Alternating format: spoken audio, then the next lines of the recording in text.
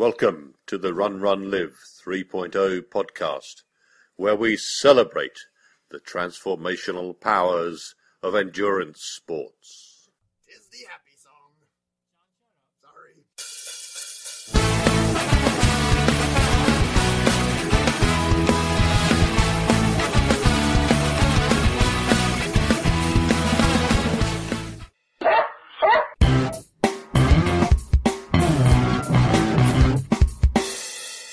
Well, sorry guys, I was going to record this on Friday. I actually did start recording it and batteries died on me. I was in the office. My voice was pretty wrecked anyhow because I just got back from Europe, so let's try it again. Hello and welcome, my friends. I understand we got mentioned in Outdoor Magazine, or their website anyhow, and I've been noticing a big uptick in new subscriptions. Well, actually, that's a big fat lie. I don't pay any attention to downloads or subscriptions. First, because, well, I don't have time, and I've been doing this podcast for over 5 years, and you may be new to it, but it's like an old friend to me at this point. An old friend who's a bit shrewish and scolds me to do some creative work every couple of weeks. If you're new to our tribe, welcome. My name is Chris. I'm an avatar. I'm an endurance athlete with a particular addiction to marathons, but have dabbled in triathlons, ultra running, mountain bike ultras, and any other stupid-sounding endurance event that crosses my path. Behind that avatar is a business executive, a dad, a husband, a creative, an entrepreneur, and a guy who is as neurotic and self-absorbed as every other misguided meat sack on this planet. But for the most part, I try to keep that laundry to myself. When I was running cross country in the late 70s in prep school, there was one local sports hero that was constantly in the news. He was a local guy from Connecticut, but we adopted him, and we called him Boston Billy. And he was a likable guy that proceeded to break every marathon record while dominating Boston and New York and Fukuoka. And it was a different time. It was the end of an era. It was a time of amateurs. They did it for their own reasons, because there was no money in it.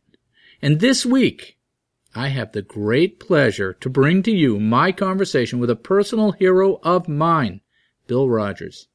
And I hope you enjoy this chat as much as I did. In section 1, I'm going to introduce you to the game of egg toss. Very interesting egg toss. In section 2, we're going to discuss ways to stay mentally in the race when it gets tough. I'm on the back end of a couple of weeks of active international business travel, and my fitness has suffered a bit. But it was good to take a break, and I ran this morning, this being Saturday, and I did 20 miles in the 14-degree Fahrenheit weather, and I felt great. I really did. I didn't have any power failure at all at the end, and it was good to go out. I didn't pay any. Oh, there's my dog. I didn't pay any attention to the heart rate monitor. I just went out and ran by feel, which is, that's what I do. Stop walking around and clicking your toenails on the floor. I'm not talking to you. Yeah, you're a good boy. Go lay down someplace. Good boy. I was scheduled to run the Tecumseh Trail Marathon last weekend for my December marathon. It was a Saturday race. I had a plan. I was going to connect back through Indianapolis on my way back from a business meeting in Toronto. I was going to catch a couple hours of sleep with my sisters who live in Indianapolis, and then they were going to drive me down to the race. Then I was going to stay with them for Saturday, fly back on Sunday. Sounded like a good plan, not too outrageous. I was actually looking forward to running on the trails and just having a nice, easy, long run in the woods. But then things, as they do, started going crazy. So to get ready for this trail marathon, I began, after the Fort Myers debacle, to do all my runs in the woods. And these were easy Zone 2 runs of like an hour and a half plus, and then some long runs on the weekend.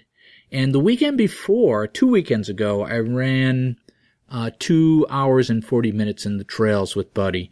And we were both pretty beat up by it. And as I did my fartlek run on Tuesday, On the roads, before getting on a plane, I noticed that my ankle was really sore. And apparently I tweaked it on the long run in the trails, and it feels like I got a minor sprain of some sort. It was a little swollen and hurt to walk on it. And meanwhile, I had another trip fall onto my schedule, this one for Europe, for the week. And the only timing that worked was if I left Sunday night. So now my schedule is Toronto, trail marathon, fly home, grab a fresh change of clothes, jump back on a plane to Europe. It's starting to get a little dicey. As the week progressed, this adventure schedule was starting to stress me out, and I'm figuring it's only an easy trail run, no problem, I can tape the ankle, it'll be fine. And then the weather reports started coming in. By Thursday, the forecast for the race was for a winter storm with many inches of snow and ice. Now, I'm really having a crisis of confidence. 4+ hours on a dry trail? Yeah, that's okay. But slipping and sliding around on a bad ankle in 8 inches of snow and ice, I mean, yeah, I know I could do it, but would my ankle be shredded? And would I be able to get done? Like, what would it take me, like 6-8 hours? Finally, Friday morning, as the weather reports started cascading in their awfulness, flights being canceled, the roads being closed, my sisters were sending me worried messages, and I thought, this is crazy. So I called Delta and got my flights changed back to Boston Friday night and sent a note to the race director that I could not, in good conscience, do the race on a sprained ankle in these conditions. And about an hour later, I get the email from the race director that the race has been canceled due to unsafe conditions. Sheesh. On with the show. Are you hungry? Here's some food for thought.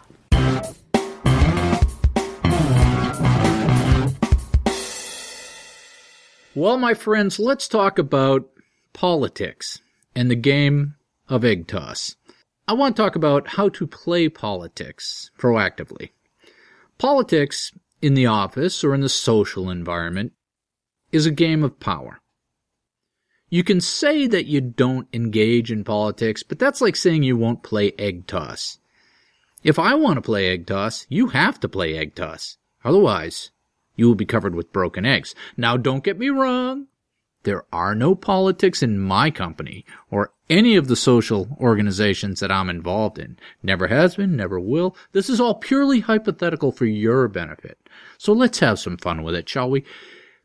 It doesn't matter whether it's a big company, a small company, a school, a social club, a tribe. There will always be power dynamics. And sometimes, the smaller the organization, the more personal and nasty the politics get. I think this may be because the players in smaller organizations are unskilled in politics and default to less subtle attack strategies. The best choice is to avoid politics altogether. And the best way to avoid them, in my experience, is to assume an air of abundance, and maybe even indifference. Politics manifests where there is a culture of scarcity, when the overwhelming sentiment in the organization is that there isn't enough to go around. Humans will start to compete. They will compete for power, for resources, for recognition. Politics is the mechanism that they will use to get theirs by taking yours. Even if you have to operate in an organization that has a culture of scarcity, you can rise above it by assuming an attitude of abundance. When your peers begin to gossip, which, by the way, is the Esperanto of scarcity, refuse to commiserate. Take the high road. Assume an attitude of abundance. It will make you bulletproof. But unfortunately, it is a game of egg toss. Even if you are bulletproof, you can be maneuvered into bad political situations by those who are playing the game. They will see your attitude of abundance as a competitive threat. The way you can be cornered is by allowing someone else to define a moment of truth for you. When you are caught unawares by that meeting or conference call, when your boss calls you on the carpet for some task that is not in your sweet spot, those are the type of bad moments of truth. And these were potentially engineered for you by someone else through politics and influence. So why would someone do this? Because By setting you up to struggle in response to these moments of truth, they are reducing your power. They are draining your resources and misdirecting your efforts into a reactive mode. You become less of a threat. You are under control. It's like they are felling trees to block your road and impede your progress. So what can you do about it? Well, obviously, you can try to figure out where the next tree is going to fall so you can get a jump on the next negative moment of truth and prepare for it. And in this way, you can influence and control, but you're still reacting. The best way to play egg toss is to be the one tossing the eggs. The best thing for you and the organization is for you to be in a position to leverage your strengths for maximum impact. You need to create your own moments of truth. You need to consistently put yourself in high-value situations that play to your strengths. What exactly am I talking about? I'm talking about proactively doing things that you are good at. Don't wait to be told. You should know what your strengths are. These are things you do well. Are you a strategic thinker? Are you a good communicator? Are you a powerful analytic? Know your strengths and find ways to create your own moments of truth. The trick is that most of the high-value things that you can do in the organization are not going to be urgent. They may be outside your direct responsibility and above your pay grade.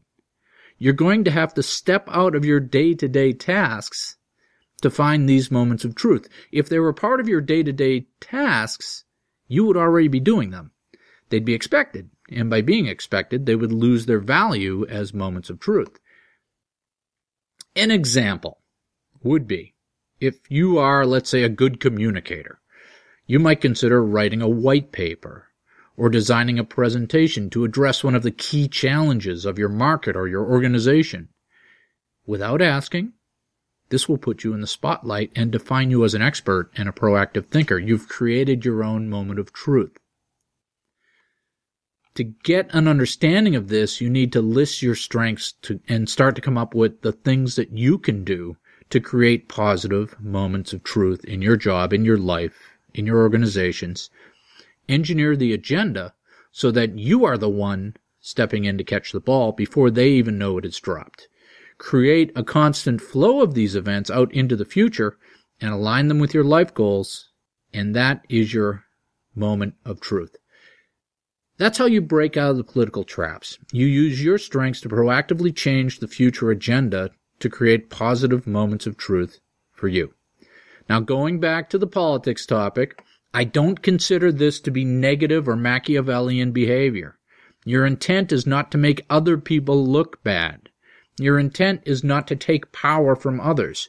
Your intent is to maximize your own impact on the organization by leveraging your strengths in a positive and proactive manner. It's okay if you do it with the right intent.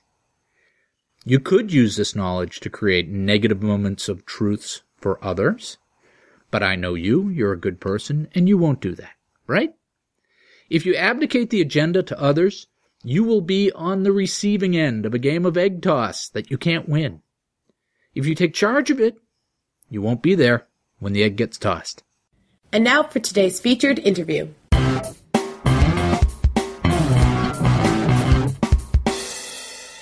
So Rodgers. Yes, how are you, Chris? I'm doing well, all things considered. I'm still above ground. And yourself? Okay. I'm fine, injury-free, and that's the way I always look at things, you know.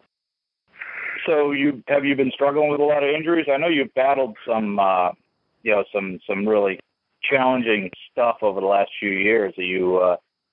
Have you been injury-free and running well for a while now? Yeah, I've actually been pretty injury-free most of my career. I was very lucky, especially when I was younger, not to have an injury lasting longer than maybe 3 days, you know, and I would get minor cases of Achilles tendonitis or something. But when I turned 40, I was hit with a case of plantar fasciitis. That's a tricky injury, and I didn't know so much about how to get rid of it, you know, but everything else is going fine. Well, the one time you and I ran together, and I'm sure you don't remember, we ran the Hyannis marathon. You were running the half as you had just come off a broken leg. Yes, I broke my leg about 10 years ago. Yeah, it was about 10 years ago, and I was running along, and you pulled up beside me, and I did a sort of a double take and said, "That's Bill Rodgers." So that's the only time you and I can run together is when you have a broken leg. Hopefully that's the last time. In fact, I was so shocked when I broke my leg on a run because I had never had a broken bone in my life, and I couldn't figure out why I broke my leg. I later sort of deduced that I had been fighting a stress fracture. There had been pain in my right tibia. But then I read how Dina Castor broke her toe in the Olympic marathon in Beijing, and she determined it was from low vitamin D from using sunscreen to avoid skin cancer. And I do the same thing. So I found out I was low in vitamin D, and vitamin D affects your bone strength, you know. Maybe it was that, and maybe that I've run so many miles in my life. I'm not sure. Yeah, it could be just one of those things, right? So there may actually be some people out there in the world who don't know who you are, Bill, but I'm certainly not one of them. I grew up in the 1970s in Massachusetts. So when I was in high school, you were winning Boston, you were winning New York, you were winning Fukuoka. And so when you give people just the couple hundred word overview of who you are and what you've done. You know, I've actually got a book out now, Chris, called Marathon Man. But when I began my running, I was not a marathoner at all. I was 15 years old. I ran with my brother Charlie and our good friend Jason Akeel in Newington, Connecticut, just outside of Hartford. I became a marathoner after a few years later. I had quit running, and we all moved to Boston and saw the Boston Marathon, of course, and watched it for 2 years, finally joined the YMCA in Boston, and began my running career to become a marathoner. And later I won some races and had some bad ones, you know. But overall, I was really very interested in the marathon for a long, long time. I still am. Still love to watch the competitions. I was at Philadelphia Marathon and New York City Marathon these last few weeks, and they were both great events. Yep, and I actually read your first book. Didn't you have a book back in the 80s? I had a book in 1980 that came out, and it was about marathoning at the time and with the kind of the state of the sport and the things we needed to do to change the sport to make it more professional and reach the wider public. And because at that time in 1980 in America, there were about 30,000 marathoners.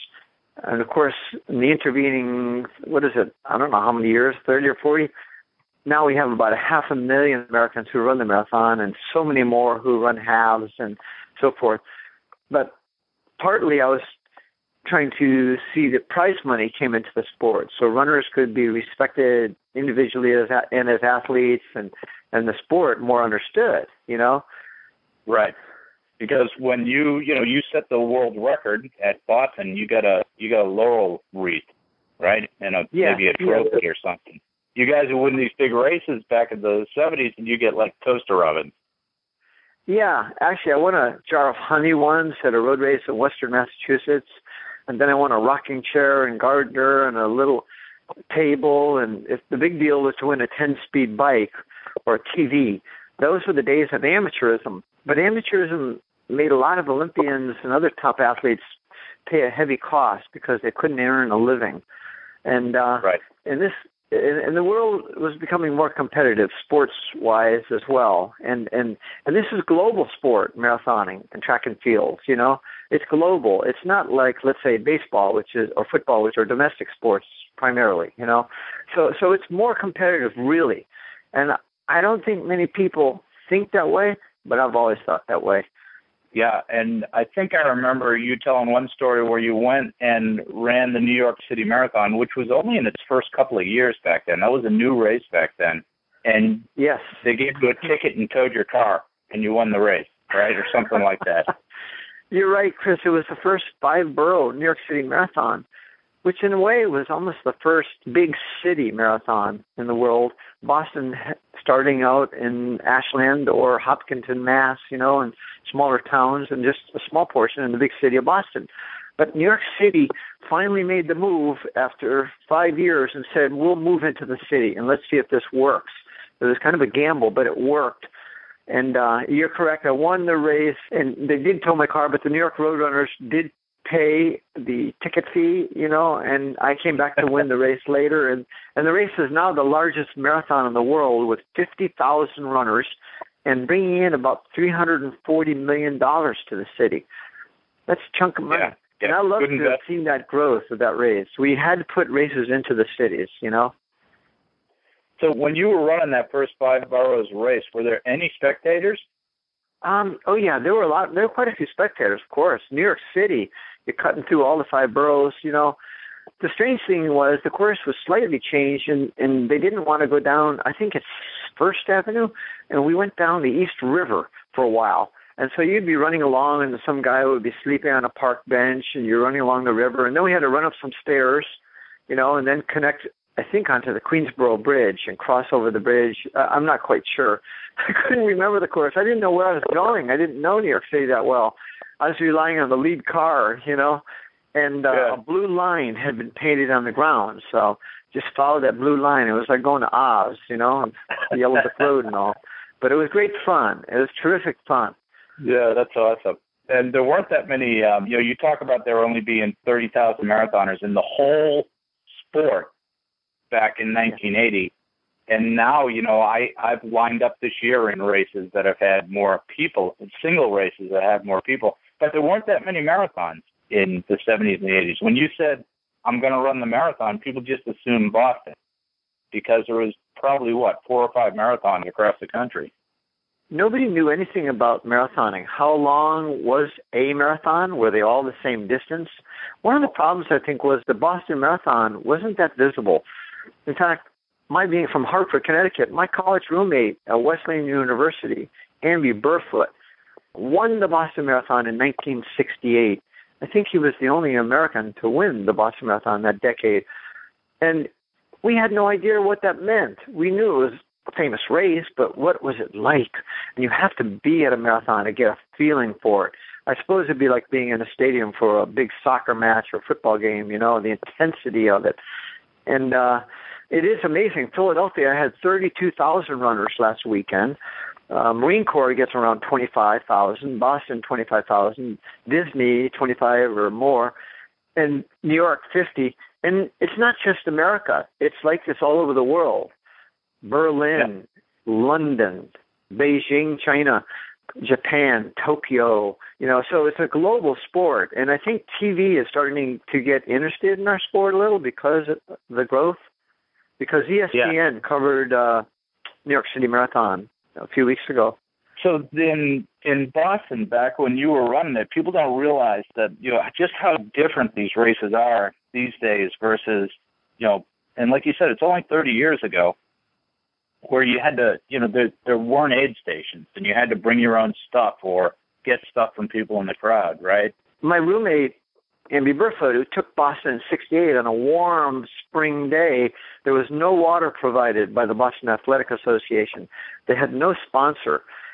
So all of us athletes, Greg Meyer of the United States, the last American to win Boston, Mike Roach, 1976 Olympian in the steeplechase, Benji Durden, 1980 Olympian in the marathon, and a slew of others. And we formed an association and put on the first professional road race in America in 1981 out in Portland, Oregon, called the Cascade Runoff, won by Greg Meyer on the inside. And that forced the hand of the American Federation, the group that controlled track and field and marathoning. And at first they tried to suspend a bunch of us, and they finally backed down and said, okay, you can start earning money, you can write a book, or you could earn a little money, but you had to be careful how you spend it. They tried to control the athletes. And so the story is the same in many sports.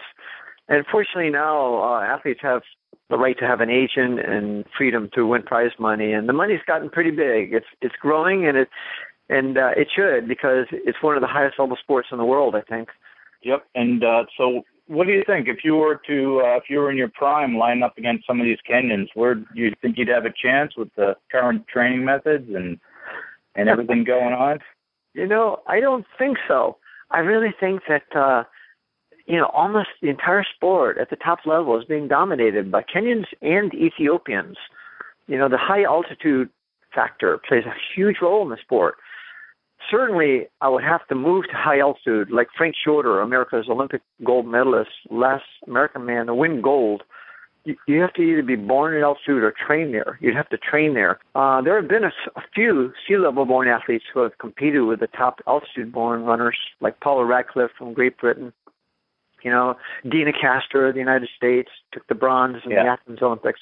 Galen Rupp took a silver medal at 10,000 meters, coached by Alberto Salazar, my old Greater Boston Track Club teammate. You need a great coach and the support of your federation, I think, today. And but the Kenyans and Ethiopians have a long connection with distance running success. And so it's kind of like their baseball is to the U.S. Maybe track the mile or the 10,000 or the steeplechase is to the Kenyans and Ethiopians. Yeah, they're amazing. And do you think anybody's going to dip under 2 hours in the next 10 years? I don't see that happening. But then again, I never could have foresawn or never guessed we'd see a 2:03 marathon. My best time was 2:09, and I had the American record about 6 years. Alberto took that down to 2:08. And the record now, I think, is maybe Ryan Hall's 2:06 at London. I think everything is time-oriented today, whereas in my era, there was a little more fear of the marathon distance, probably because many marathons were held in the heat. Yeah. That was true of New York City Marathon, in fact, and some other big races, including the Olympics itself, when times were slower, and it's more just strategy. But I think today there's money in the push for fast times, It's kind of like Bannister's quest for the sub-4-minute mile. Can it be done by a human? And most people thought no. And he thought, well, yeah, maybe. So that's how you have to think. You have to go beyond regular thinking. And there's always someone, like Alberto Salazar said when he set the American record at New York, he said, and the world record, he said, I think I can do it. And he did. And so that's our sport, always kind of exploring this territory. Being an Olympic sport, it's different.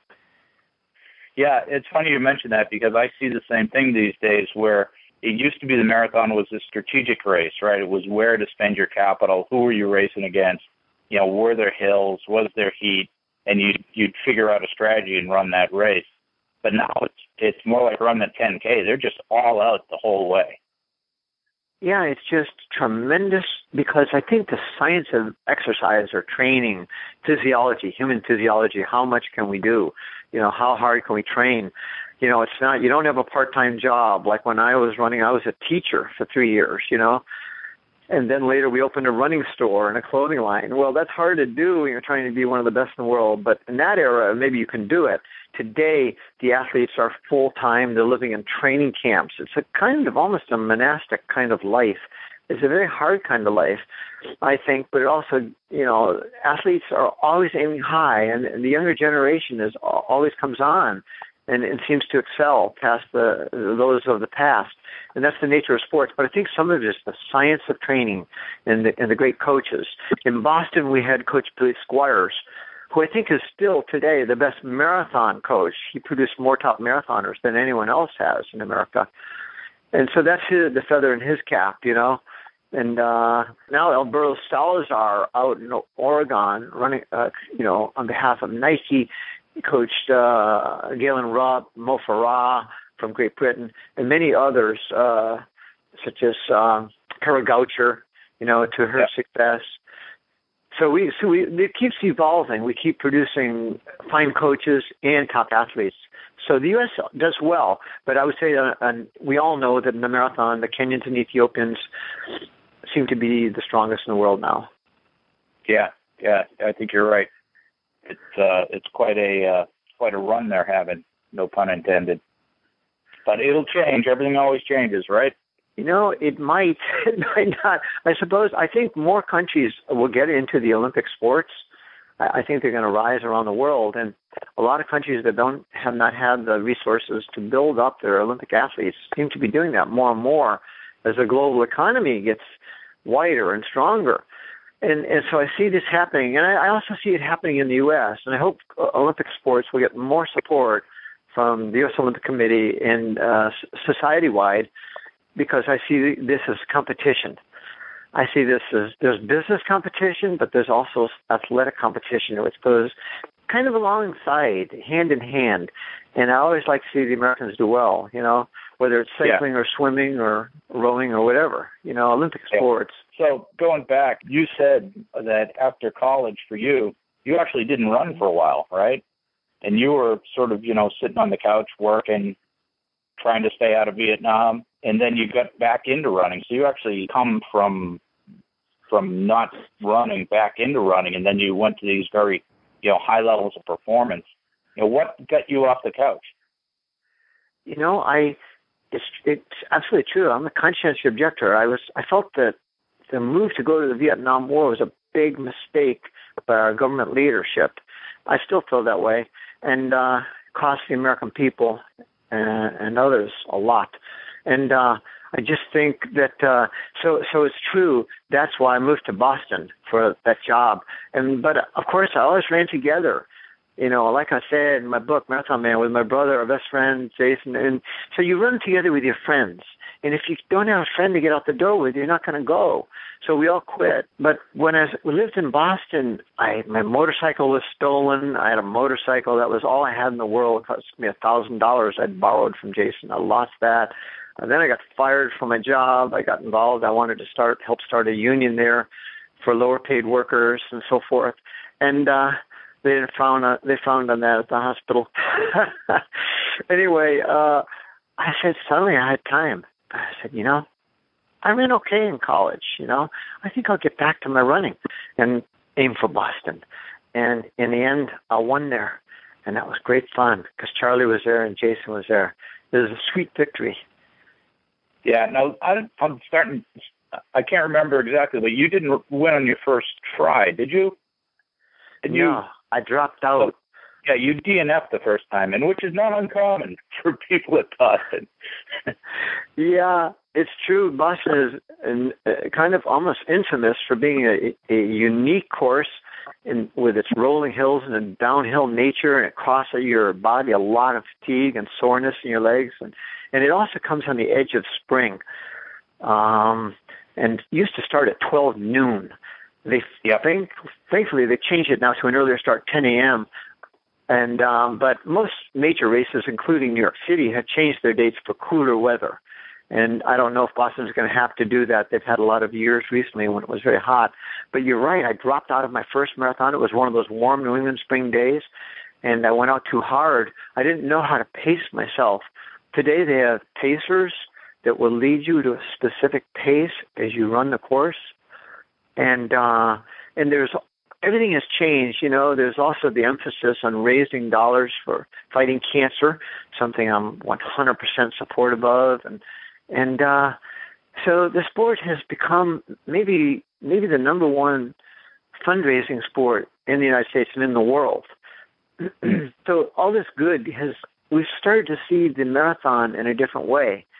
It's not just a race, I've always thought it was more than a sport, but it took me a while to learn how to race it.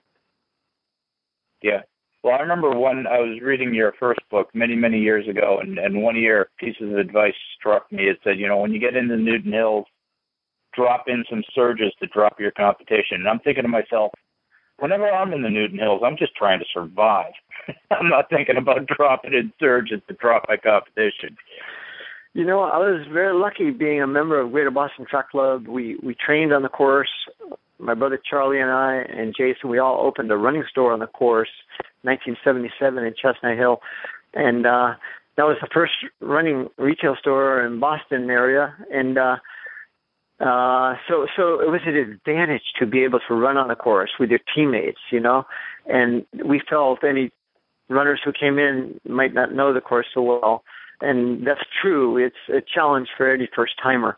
But I believe it's the greatest marathon course in the world. And, I love the Boston Marathon. And very exciting every year to go down there and the history of the race and what the runners have done at Boston over the decades for 117 years. I just think it's a spectacular event. It's just pure fun, and it's good for the city, and I think everyone has fun there. Yeah, I feel the same way when I get to go there as well. So what's the future hold, Bill? I still go to what I do to make a living. I've gone to races and do promotional work at runs around the country, and I'm continuing to do that. And I'm going down to a few races in Florida in the colder weather, sometimes to Texas or Louisiana or Florida, California, go to races there and support the sport, meet the new runners. Also, I was going to say, Chris, if anyone is interested in a copy of my book, they could reach us at brrc@earthlink.net.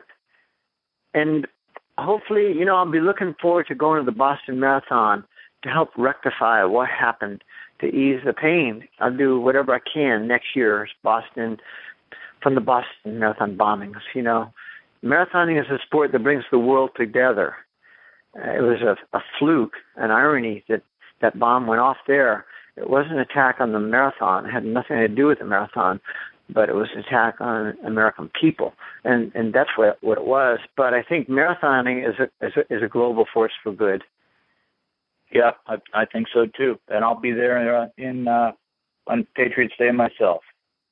So we'll look forward to it.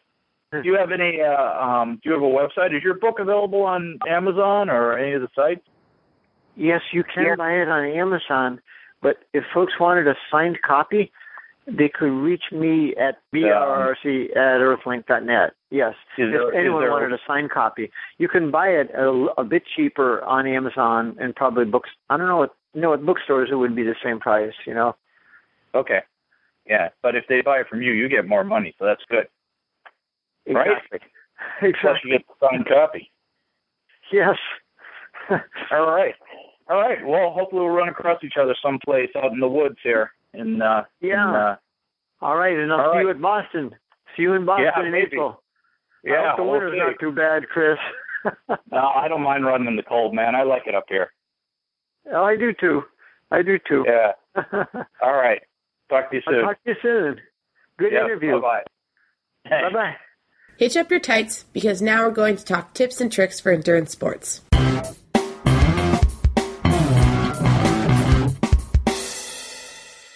Let's talk about how to hang tough in the long run. How do you keep from losing it mentally at the end of a long run? So I was out training with a buddy of mine in the woods and with Buddy a couple of weekends back, and we did a couple hours in the trails, and as always the case, we talked a lot. Running is the great lubricator of loquaciousness. When I run, I start to remember all the things that I have thought about, read, and interacted with during the week, and we have these great conversations. At one point, my friend asked me, how do you keep your head in the race? When you get to that spot, that spot, after 18 miles, when it all starts to go south, and when your ego flees the premises and leaves you without hope, and I'm paraphrasing, of course, but at first, I just thought he was making conversation. Then I realized that for many marathoners, this is a critical issue. You do the training. You prepare for the race.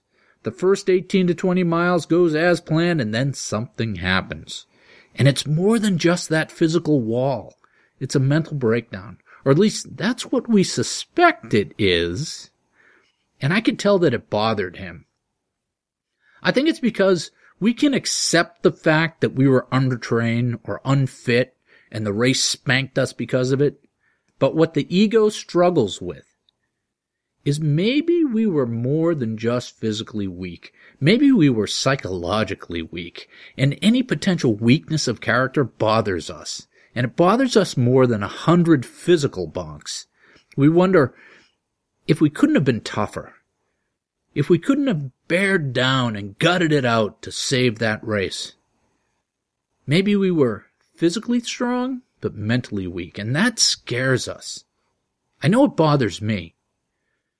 The question is, how can we prepare for that moment? What can we do to be ready when the test comes? How do we overcome this physical and mental power failure late in the race? It's a universal question, especially for newer marathoners. Those of us who have run many marathons over many decades don't get wrapped up in it so much, because we've worked through it by a process of trial and error. As runners and marathoners, we have heard countless conversations about how to train and race to avoid hitting the wall. But we've said less, and we've had less conversation about how to prepare mentally for the test when it comes. So, let's talk about that. First of all, avoidance and denial are inherently bad strategies. Expect it to happen. Don't go into the race without a strategy to deal with the mental challenges that will come. When I go into a marathon, no matter how well I've trained, I know that at some point in the race, it's going to get hard. I know this because I've been there many times. It's going to get physically hard and mentally hard. I have strategies to deal with both the mental and the physical challenges. First of all, it helps if you can be prepared. Similar to physical training, you can address the mental aspects in training as well. Condition your mind to expect the challenge. Number 1, practice it in training. You can prepare for the mental and physical letdown moments by designing workouts that simulate the challenge. The best type of workouts for this is a long step-up run or a long fast finish run where the point is that you construct a workout where you run to exhaustion and then you push hard. The more you can spend practice time in that discomfort zone, the better you will be able to deal with those challenges, both physically and mentally, in a race. The second thing you can do is you can visualize. Do you know what success looks like? Have you thought about what you're going to do in this race? Visualize the finish line with the clock, with the time you want. Picture yourself striding strong up Heartbreak Hill. Use visuals that promote the mentality that you want to have when it gets hard. In my mind, I bring up these old newsreel photos or footage that I have in my head of Bill Rodgers finishing Boston, or Joan Benoit entering the stadium in Los Angeles, or Rosa Moda. See those professionals with that light, fast, easy stride of champions. And think about that when you're training. Visualize that. Number 3, be in the moment. One of the words that I don't ever use in my life is overwhelmed, because I consider that to be a choice. The situation is what it is, especially at the end of a race. But how you deal with it is up to you. Don't ever say or let yourself be overwhelmed. One of the best ways to take the enormity out of the emotions in a race is to focus on the here and now. The finish line may be 5 miles away, but there's nothing you can do about that. You can only affect the here and now. So make the decision to be present in your body. Reset your focus to the here and now, to the next telephone pole. How do you do that? Well, step 1 is to take a big breath and relax. Be in the moment. Step 2 is to do a detailed self-assessment. Go through your system. How's your energy? How's your strength? How's your form? How's your hydration? Can you think clearly? When you go through the self-assessment, you'll typically find that things aren't as bad as you thought, and you can make some minor adjustments. So instead of panicking, do the assessment. There have been plenty of times I'll have some strange cramp or pain that will go away as fast as it came for no apparent reason.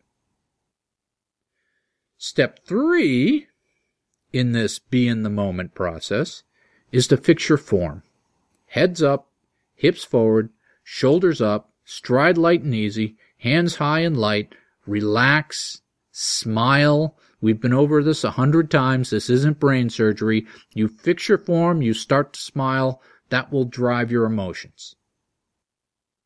You can also deploy meditation techniques here as well to calm yourself. Repeat a calming mantra to yourself. Focus on the words. Watch them scroll across the inside of your head. Calm your heart rate. Calm your breathing. Relax. Clear your mind. Get your big brain out of the way and let your body run. Another thing you can do, the fourth thing that you can do, is you can practice reprogramming your triggers in training, so you know that this mental letdown is coming. Make a decision before the race starts how you are going to react to it. I'll make pacts with myself, like no matter what happens, I'm not going to walk, or no matter what happens, I'm leaving it all out there. When I hit that mile 18 and it starts to get hard, I'm going to knuckle down and race. But more specifically, when I feel panicky and my mind starts to go negative, I'm going to recognize that trigger. And I'm going to have a strategy to replace the bad reaction with a pre-programmed good reaction. Then when you're in the race and the trigger appears, you can recognize it and you can move it up into your big brain and decide to react to it in a positive way that keeps your mind in the game. And finally, when it gets hard, you can use distraction techniques. At some point, you may be in pain, and you may want to stop thinking about it. There are mental tricks you can use, including all the ones we've just talked about. Counting is a great way to engage your mind, so it will stop focusing on the pain and exhaustion. You can count to 100, you can count to 25, you can count backwards from 10. It doesn't matter. You're just distracting your brain, and counting's good because it has a nice cadence to it. Some people will sing songs or repeat a distracting phrase like, I think I can. Some people will think about their kids. It's a good idea to have multiple distraction strategies that you can deploy and to practice those in your long training runs. You'll get to the point where you can actually transcend the physical. And you'll hear this, especially in ultra runners, where it gets very, very painful, but eventually they're able to transcend. And there are yogis that can lie on a bed of nails and walk on hot coals. In the same way, you can use the effort and pain of a long race to transcend the moment. And what do I mean by transcend? I mean that you can get to the point where your conscious mind can move outside of the physical discomfort. There have been events where it is an out-of-body experience for me. I am not in my body anymore. I am outside the window looking in. This can only be achieved if you can survive the first few waves of exhaustion. This is much more common with ultra-endurance athletes than marathoners. I can visualize myself riding on a magic carpet and being pulled along. I'm not running, I'm floating. And when I look down, there are legs there that are running and even racing, but they're not my legs. This is an advanced state of relaxation, and it's amazing because if you can get there, instead of being in pain and fighting the run, you transcend it. And you will find another zone and sometimes another gear. And it's a blissful state if you can find it. Finishing up. Don't be depressed if you have mental or physical breakdowns in a race. We all do.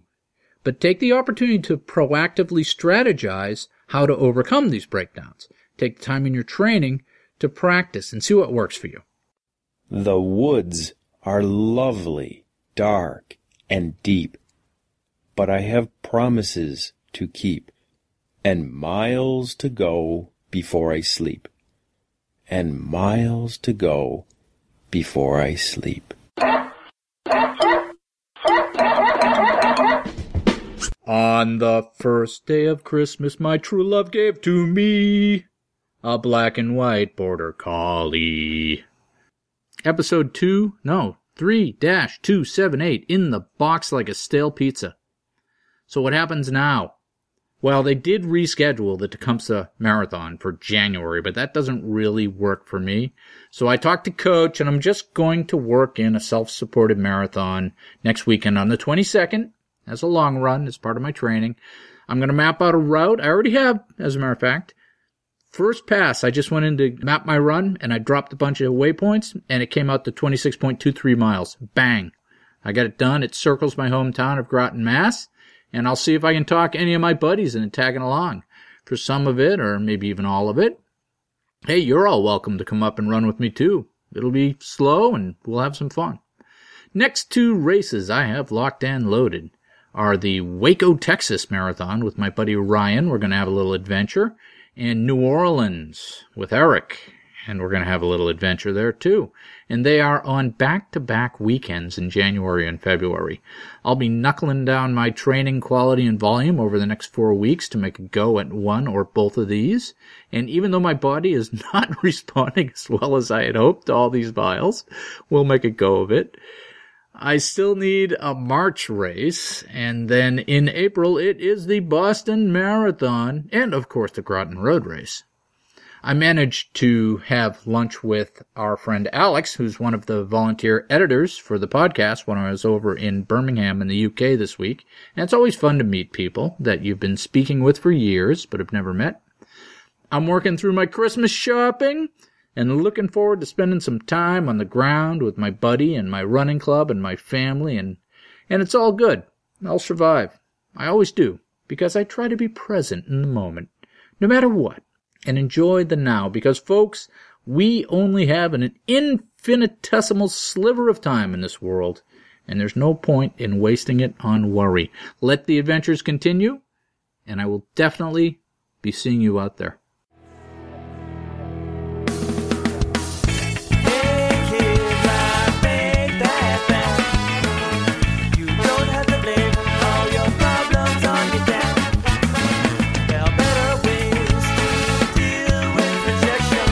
Thanks for listening, folks. I do appreciate your support. Run, Run, Live is a free service for you because I like writing and telling stories. I also love to meet folks, so feel free to reach out to me at Gmail or any of the other social networking sites. I'm CYKT Russell, and as you know, that's Chris Yellow King Tom Russell with 2 S's and 2 L's. My website is www.runrunlive.com. And most, if not all, of this content is posted out there. If you want the show notes to magically show up in your inbox when I publish a show in a beautiful HTML wrapper, you can subscribe to the mailing list at my site. You can find it there, and it also has all the links to everything and everyone that I talk to and about. Other than that, my friends, thank you for the attention. Do epic stuff, and let me know if I can help. Ciao.